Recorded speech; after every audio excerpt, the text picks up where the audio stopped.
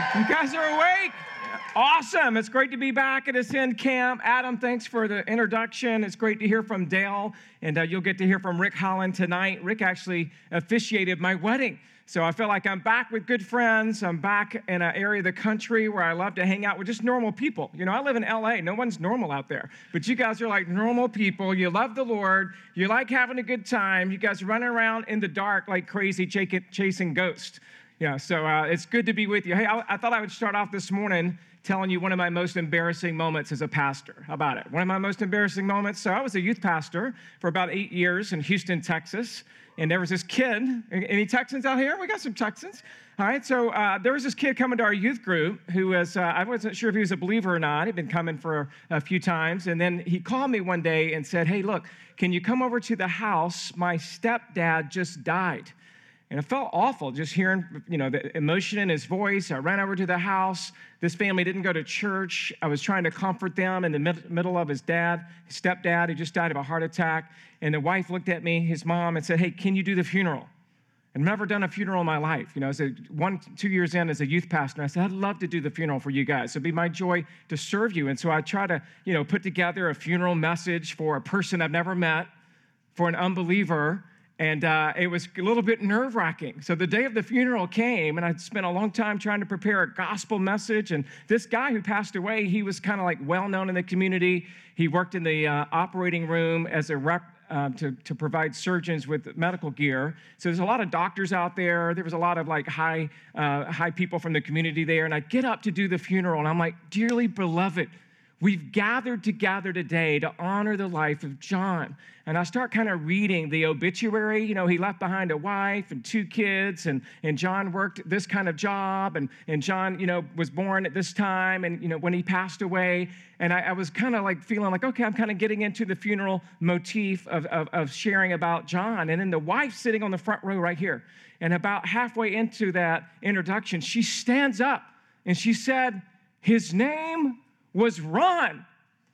I'm like, I've been calling him John. I'm like, John this, John that. I'm like, God bless John. It's like, what do you do, man? You're at a funeral and you get the guy's name wrong. So, hey, make sure that you learn people's names because it's important. It's important, right? Now whenever I do a funeral or even a wedding, my wife sits in the front row and she holds up the name of the couple. Here's their name. Here's the name. Here's the name. Don't miss the name. So it can be a little bit embarrassing. Well, hey, this morning I want to talk to you a little bit about steadfastness in seeking and granting forgiveness. Being steadfast in seeking and granting forgiveness. And if you have a Bible with you, we're going to be in Matthew chapter 18. Matthew chapter 18, we'll be looking at verses 21 to 35. It's a fairly familiar passage, and so I'm just going to kind of read it as it unfolds as we get going. So let me just say a little prayer. We'll dive into our time together this morning.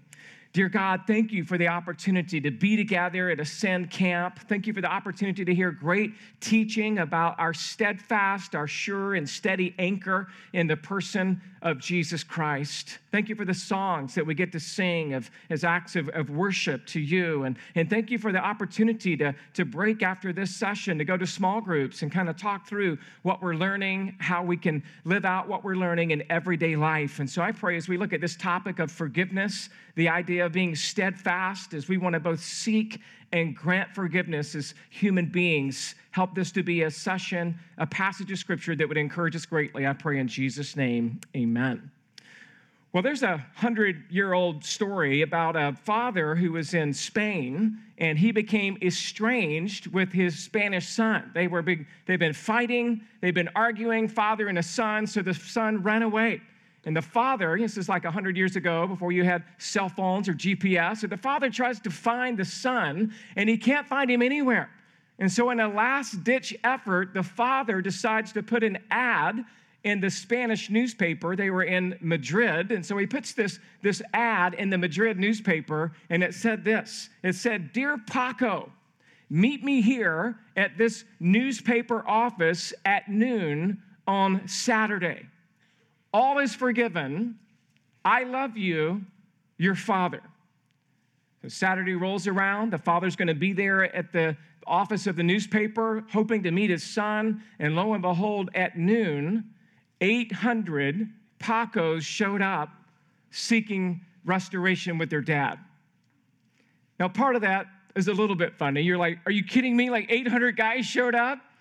And part of that's really sad because it shows that there's a lot of families that have a lot of hurt where in that story, there's 800 young men showing up trying to find reconciliation and maybe even forgiveness from their dad. And the truth is, we need forgiveness more than we need anything. And I want us to realize that our greatest need actually as human beings is to be forgiven and then to learn how to forgive others. Because all through this world, people are hurting and suffering from the sin of bitterness and anger, which often come from that root sin of unforgiveness. And if we don't have forgiveness from Christ, then we'll never be anchored. We'll never be tethered in that storm or in the tornado like what we've been talking about, because we're going to be pushed around by our feelings and by dissonance between us and another person. So our greatest need is really forgiveness. We need forgiveness more than we need anything. I mean, if our greatest need had been information, then God would have sent us an educator. If our greatest need had been technology, then God would have sent us a scientist. If our greatest need had been money, then God would have sent us an economist.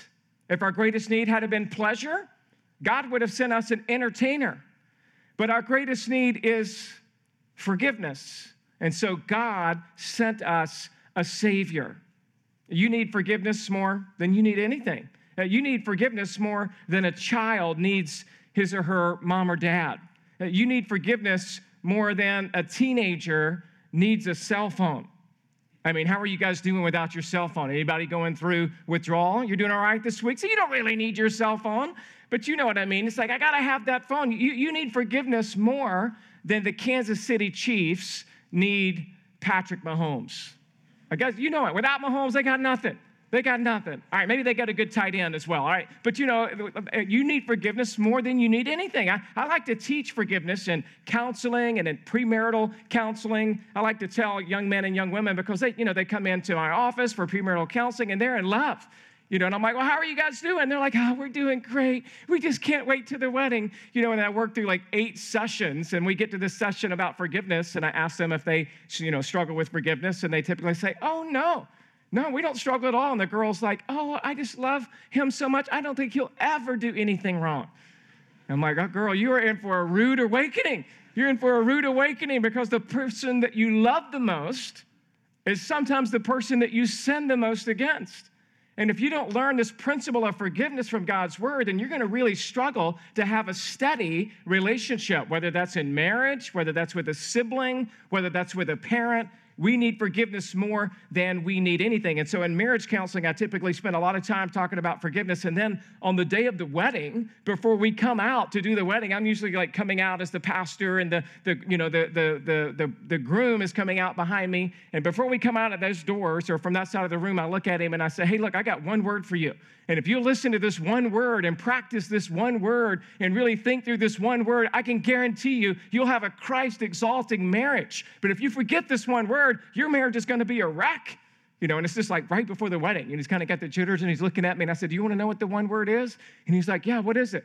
And I'm like, it's forgiveness. Come on. And we walk out to the stage, and we marry him off, because I want the last thing that he's thinking about as he's standing up there at the altar is, I need to learn forgiveness more than anything in order for this marriage to really honor God. And the truth is, as Christians, we're really the only ones who have a perfect model of who we can follow, who forgave perfectly. And I'm talking about the Lord Jesus Christ, who in 1 Peter 2:21, it says, for this you have been called, because Christ also suffered for you, leaving you an example so that you might follow in his steps. He committed no sin, neither was any deceit found in his mouth. And when he was reviled, he did not revile in return. And when he suffered, he uttered no threats, but continued to entrust himself to him who judges justly. That's the example of Jesus. He's our perfect model to look at when we think about forgiveness. So let me ask you this morning, how are you doing when it comes to forgiveness in your life? Because you guys have lived enough years now. You're 15 years old. You're 18 years old. And you've been hurt. There's been somebody who's hurt you in your life. It could be a parent. It could be a step-parent. Could be a sibling. Could be somebody at school. Could have been your best friend that stabbed you in the back. And you already know as a young man, as a young woman, that forgiveness can be really tough at times. So how are you doing in your life when we come to this topic of forgiveness? Are you forgiving others freely as you've been forgiven? Because in order to be steadfast in a world of heartache and pain, you need to learn how to both seek forgiveness and how to grant forgiveness to others. So this morning, we're going to look at 3 headings dealing with forgiveness so that we can learn to forgive others based on the forgiveness that we have received from God. Here's number 1. First major heading, let's talk about a question about forgiveness. A question about forgiveness, and we're going to take that question from our text. So we are in Matthew 18, and if you look at verse 21, it says here, "Then Peter came up to him," that's to Jesus, "and he said, 'Lord, how often will my brother sin against me and I forgive him? As many as 7 times?' And Jesus said to him, 'I do not say to you 7 times, but 70 times 7. Now, let me just make sure you're aware of the context here. Matthew is written to make sure that the Jews know that Jesus is king. And as the king, he wants the Israelites to know that Jesus is the Messiah and the fulfillment of all the Old Testament prophecy. And in chapter 18 of Matthew, he's been talking about in verses 1 through 6, the fact that we need to have a childlike faith. In verses 7 through 9, he gives a warning about offenses. And then in verses 10 through 14, he gives the parable about the lost sheep. And then in verses 15 to 20, right before our text, he's just been talking about church discipline and the importance of disciplining someone out of the church if they're living in ongoing sin. And so with this kind of in Peter's mind, he then asked this question. And here's the question that he asked. He asked plainly, how many times should I forgive? I mean, Peter wants to know. Peter always says what we're all thinking, whether it's good or bad. But that's why we like Peter. That's why we appreciate him. He's like, all right, I get the church discipline thing. I get that there's lost sheep, but I know there's a place also in the gospel for forgiveness. So he came up and he said, how many times? And believe it or not, some of the rabbis of the day were teaching that you only had to forgive 3 times. That was the going rate of the day, 3 times. You say, well, how in the world could that happen? I mean, well, what stupid rabbi would say you only have to forgive 3 times?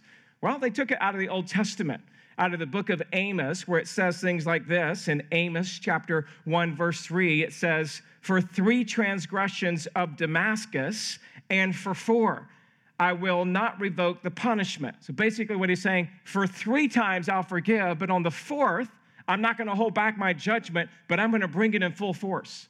And in the book of Amos, it repeats that over and over again. For 3 transgressions of Gaza, and for 4, I will not revoke the punishment. So for 3 times, I'll forgive these various areas around Israel. But on the 4th time they commit their offense, then I'm going to judge them with my full judgment.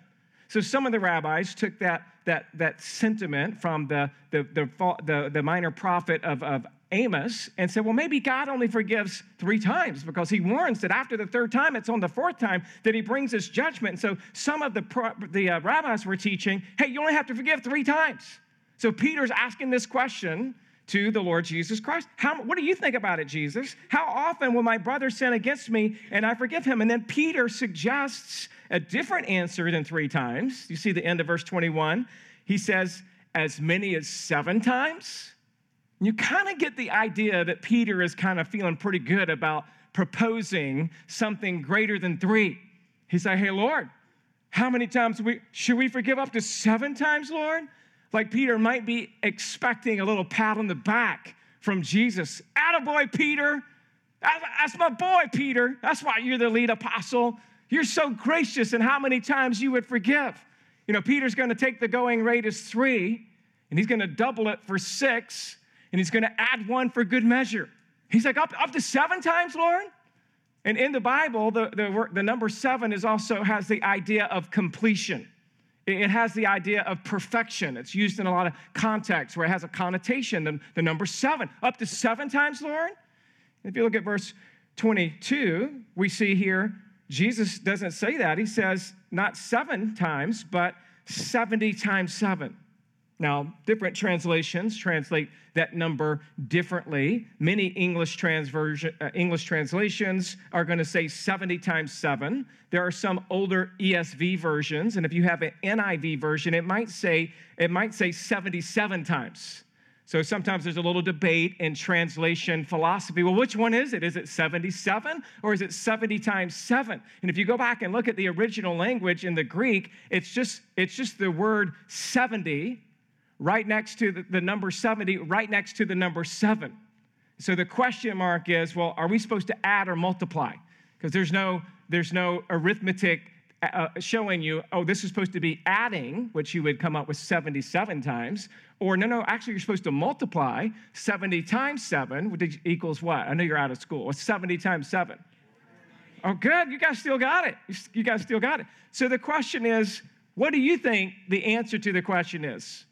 Because when Jesus says 77, or if he said 70 times 7, is Jesus trying to teach there's a literal number, or is he giving us what we would call a divine hyperbole?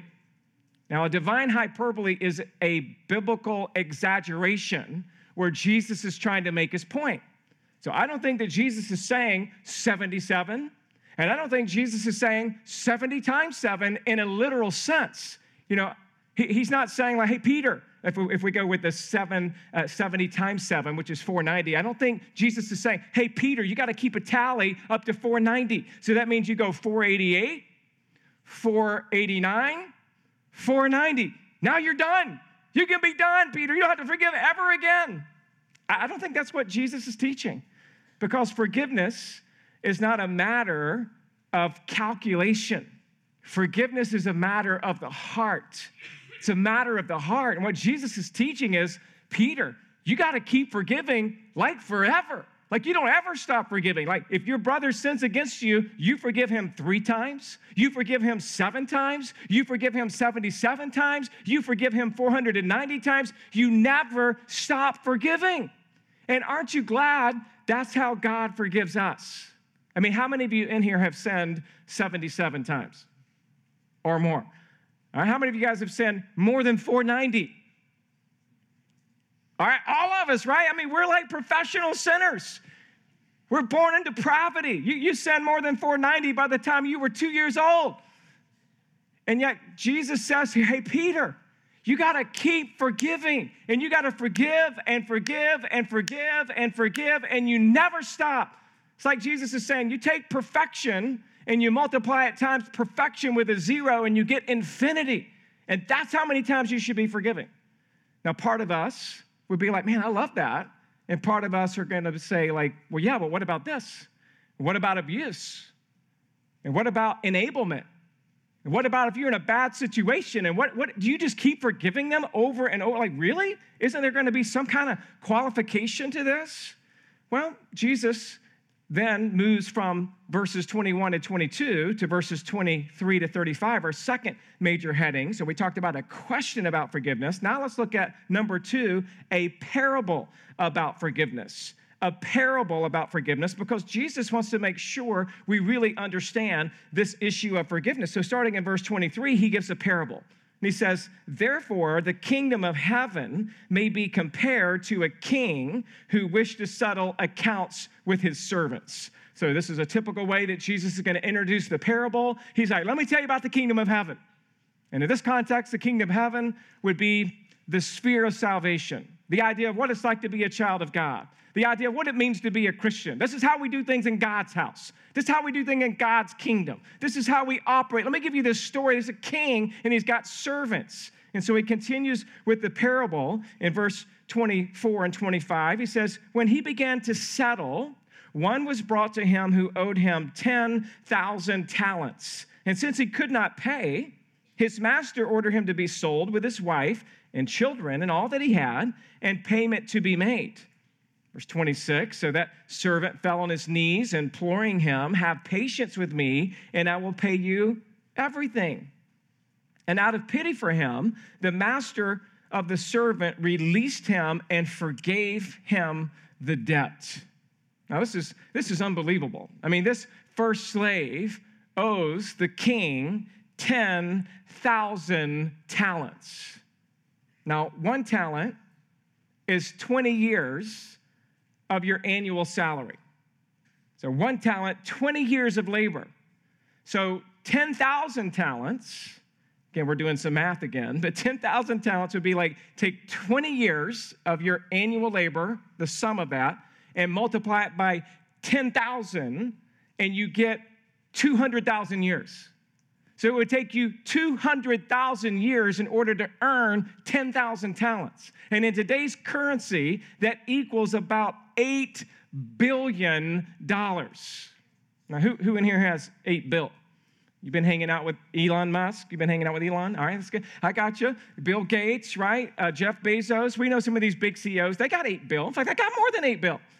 But in the ancient world, this is not normal. And again, the idea is it's kind of like a hyperbole that for the normal person in 200,000 years, you're never going to earn $8 billion. I don't care if you work at Starbucks.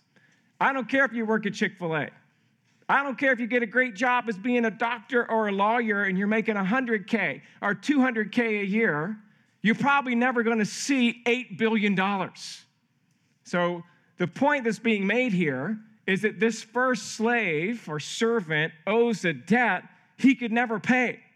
No matter how hard he worked, no matter what he did, he would never in a lifetime, because it's 200,000 years of his annual salary, be able to pay back this astronomical debt. Some people ask, well, how did this guy even get into that kind of debt? I mean, how do you get into that kind of debt? Well, you remember, it's a parable. So in parables, we don't force too much literalism to every detail of the story. It's usually one main truth that's trying to be taught. It's a story with one main spiritual truth. Some people say, well, maybe he was like a governor over a certain region and he'd been embezzling money over many years, and this is how he got into this 200,000 years or 10,000 talents. But the point is, he owes a debt he could never pay. So what does he do? He throws himself at the mercy of the king. And he says, hey, man, don't throw me in jail.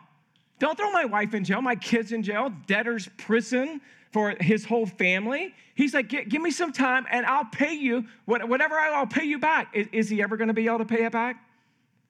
Probably not, but at least we can see some desire to be noble, to give the effort to pay it back. And as the first servant falls on his knees and begs for mercy, what does the king do? Look at it. What does he do? He gives him forgiveness, right? It says in verse 27, out of pity for him, the master of that servant released him and forgave the debt. Can you imagine owing $8 billion and then all of a sudden your creditor says, you've been forgiven your debt? I mean, in life, you're going to assume some debts. You're going to have at some point some credit card debt. That's the worst kind. You're going to have school debt. That's more reasonable. It's an investment in a higher making, job. You're going to have a home loan probably, which is also a reasonable debt to get a home. But can you imagine if you had a lot of debt and all of a sudden you're living under the stress of that? How are we going to pay this back? And then all of a sudden the creditor comes to you and said, all your debt's been forgiven. What would you do?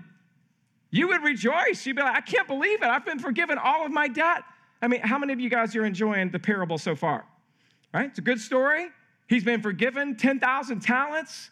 He doesn't have to pay back the money. This is a great story. And then like most of the parables, there's a pivot.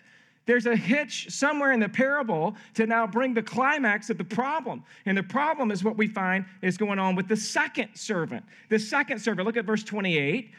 But when the same servant, that's the first one, went out and he found one of his fellow servants who owed him 100 denarii, and seizing him, he began to choke him, saying, pay what you owe. So his fellow servant fell down and pleaded with him, have patience with me, and I will pay you. He refused, and he went and put him in the prison until he should pay the debt. When his fellow servants saw what had taken place, they were greatly distressed, and they went and reported to the master all that had taken place. Let's just pause right there. I'm going to make sure you're getting the story.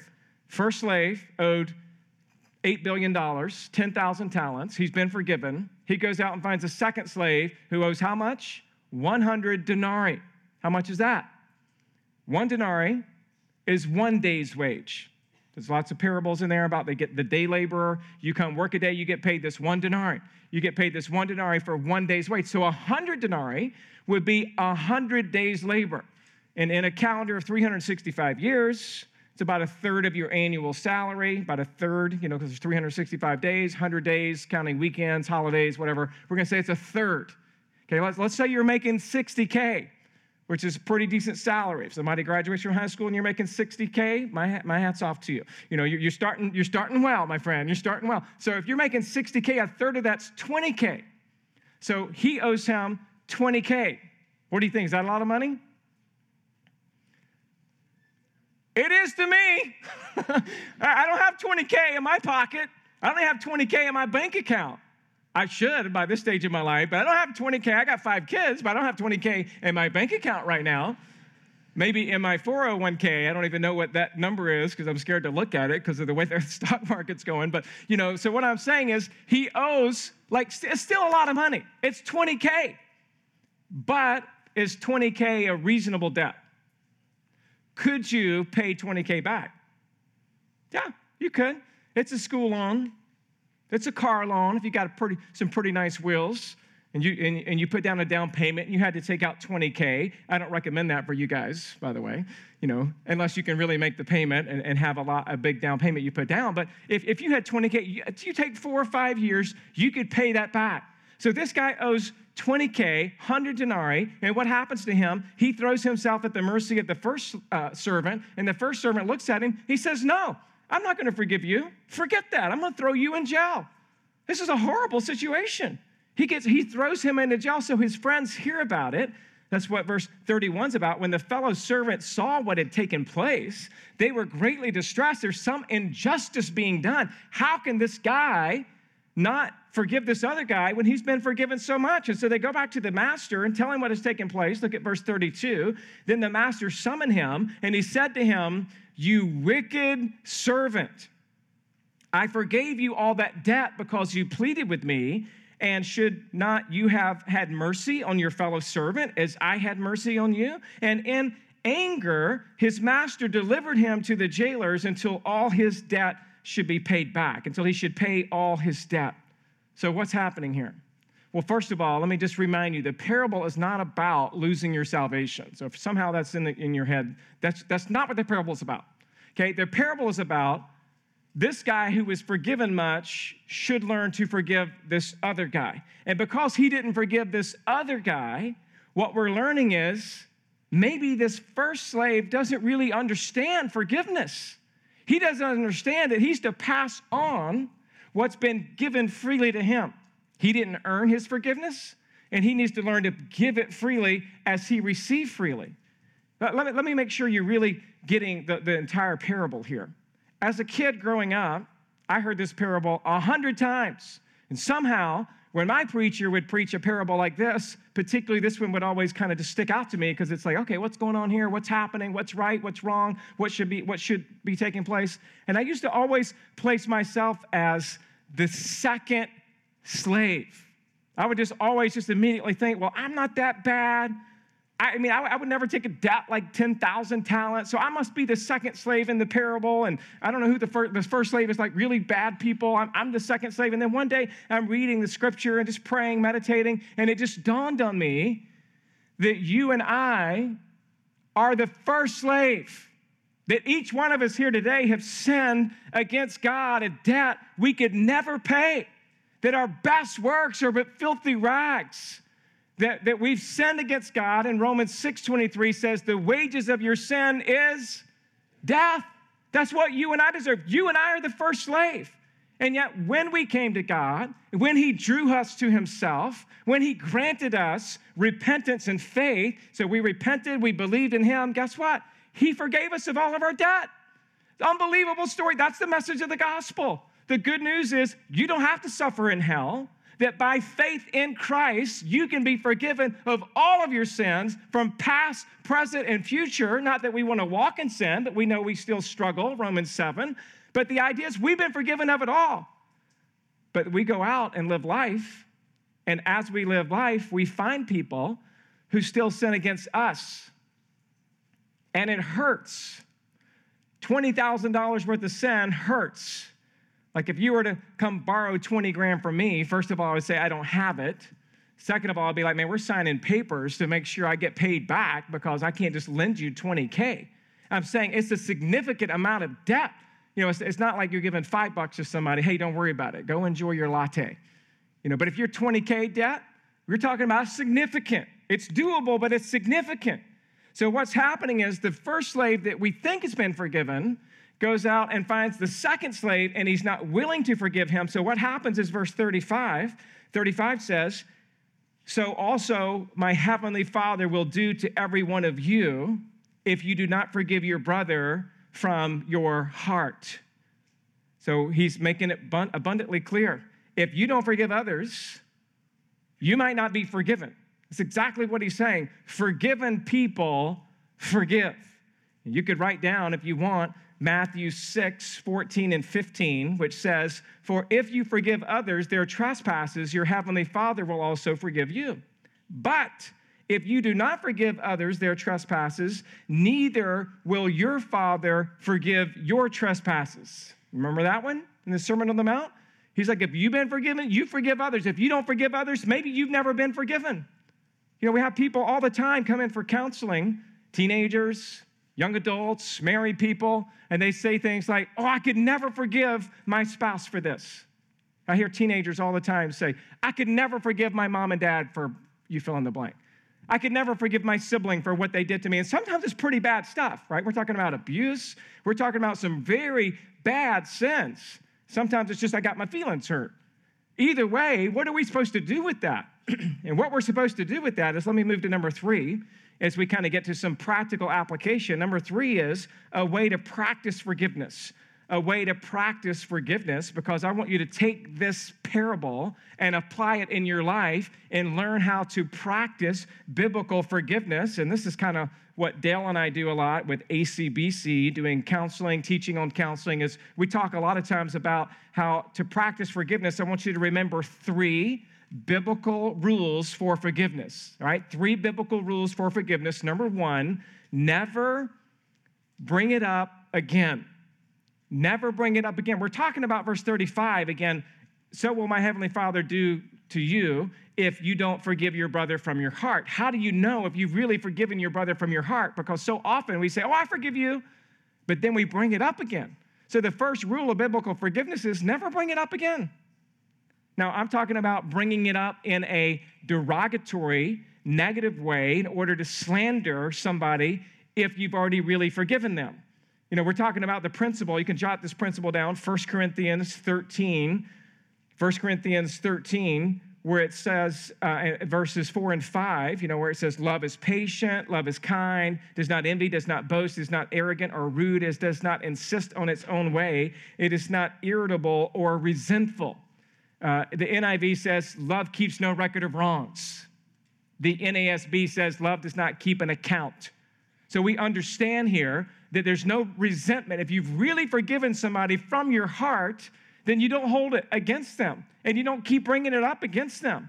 And what happens in marriage and what happens with siblings and what happens to teenagers is they begin to build a grudge, and they begin to build a chasm, and they begin to build a wall between them and somebody else, and they're saying, I can never forgive that person. And if you can't ever really forgive that person, then you're not following the biblical principle of forgiveness, because love keeps no record of wrongs. Number 2, never bring it up to others again. Never bring it up to others again. So we're saying if you've really forgiven that person, never bring it up to them again. And then number 2, never bring it up to others again. This would be the idea. You know, never bringing it up to them would mean you keep throwing in their face sins of the past. Because if you've forgiven them, you're not going to keep throwing that in their face every time you get in another argument or another conflict. You're going to be like, hey, I forgave you. I got to move on.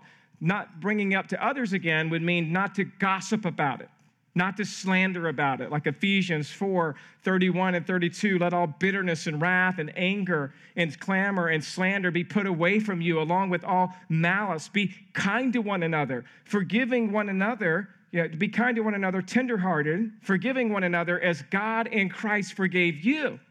So the idea is, if you've really been forgiven, or if you've forgiven somebody, then when that person or someone else talks about them, you don't start talking about the bad blood that you had between you and them. You've forgiven them. So you're not going to bring it up to them directly. You're not going to bring it up to others in a gossipy, slanderous way where you're just like, oh, you won't believe what my brother did. You won't believe what my stepmom did, what my stepdad did, what my mom, my aunt, my uncle, whatever, my friend. You won't believe what they did. We were best friends. We were like best friends. And then they did this. They posted this. They started dating my ex. They started making fun of me. We were like friends. Look, I got 5 kids. And 2 of them, particularly the gender of female in my home, it's like drama all the time about friends and this, and then this person posted that, and they posted that, and my girls will come home just crying at school, just crying it all out. I'm like, get it out, sweetie, get it out. It's okay. Daddy's here for you. What happened? Well, she kicked the ball to her. That's my 10-year-old girl right now. She kicked the ball to her, and she doesn't play kickball with me anymore. This is life. This is what we start. So whether it's a small thing or a big thing, you got to learn about forgiveness. And the third aspect of forgiveness is this. Number 3, never dwell on it again. Never dwell on it again. If the first 2 aren't hard enough, right? Never bring it up to that person again in a negative, derogatory way.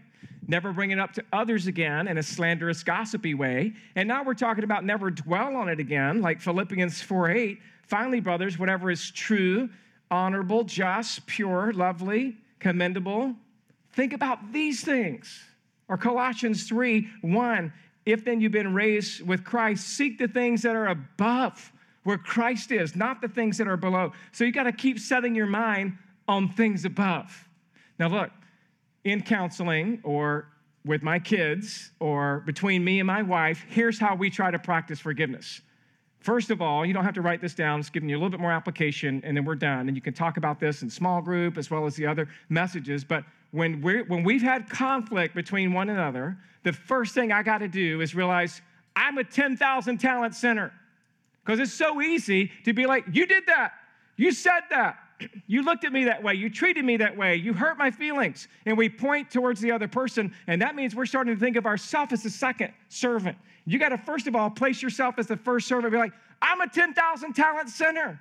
I've sinned against God, a debt I could never pay, and he forgave me. And because he forgave me, I can now learn to both seek and grant forgiveness to someone else. So the way we try to teach this or practice this would be when I sin against my wife, I need to learn to come to her, and instead of making excuses like, oh, honey, I'm sorry I said that, but I was really tired. I had a rough day at work, and the Dodgers lost again. So sorry I was really mean tonight. What is that called? That's like blame shifting, making excuses, not really owning it. What I should say is like, hey, honey, I need to ask you to forgive me. I'm just been filled with pride. In fact, I was angry, and I spoke to you harshly. And that's on me. Those are sins against God. Will you please forgive me? Which one do you think was a more clear confession, the first one or the second one?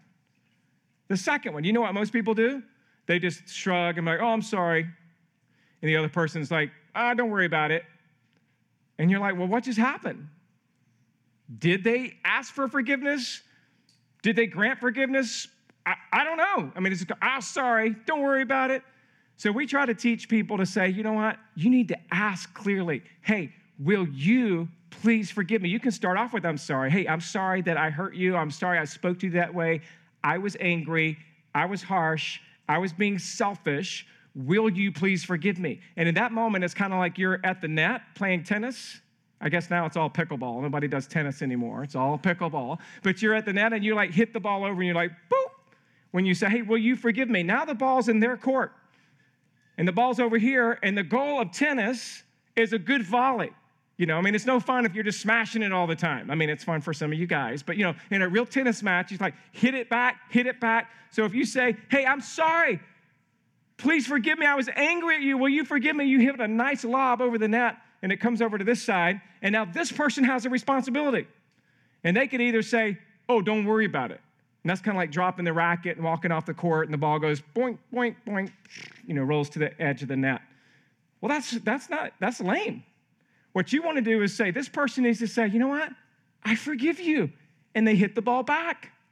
And this person's like, Man, I'm so thankful you forgave me. I see Christ in that. And they hit the ball back, and they hit the ball back, and they can have a conversation, and they can come back together as friends or as a husband and wife. They can be reunited in a healthy relationship. That's why forgiveness is so important, because without seeking and granting forgiveness in these ways, then you're going to be pushed around with envy, strife, discord, anger, bitterness. Forgiven people forgive. You both ask for it and you grant it. Now, our time is up, so I don't have time to talk about, but what if they don't ask for forgiveness? So just real quick, I would say at least offer a spirit of forgiveness toward them. That's what Jesus did on the cross, right? Jesus said, Father, forgive them, for they know what they do. So we could get into a whole lot of theological conversations about it, but at least have a spirit of forgiveness toward them, because forgiven people forgive. And that's one of the best ways you can remain steadfast in your love for Christ and your love for others. Let me pray for us. Father, thank you for this morning.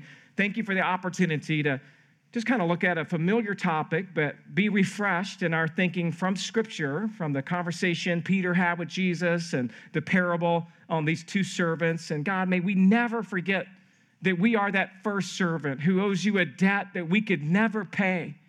And may we never forget that life can still be challenging and difficult when others sin against us. And teach us to forgive others from our heart, Lord, to truly forgive them, to never bring it up again, and to not gossip and talk to others about it, and to stop thinking about it. It's so hard. But through the grace that you show us through Christ, we're so thankful that you don't throw our sin back in our face. And that when we confess our sins, 1 John 1:9, you're faithful to forgive us and to cleanse us of all unrighteousness, that your mercies are new every morning. And so as we bask in the beauty of the gospel of forgiveness, I pray that we would be quick to both seek and grant forgiveness to others. Help us to apply these truths in our hearts and in our lives. We pray in Jesus' name. Amen.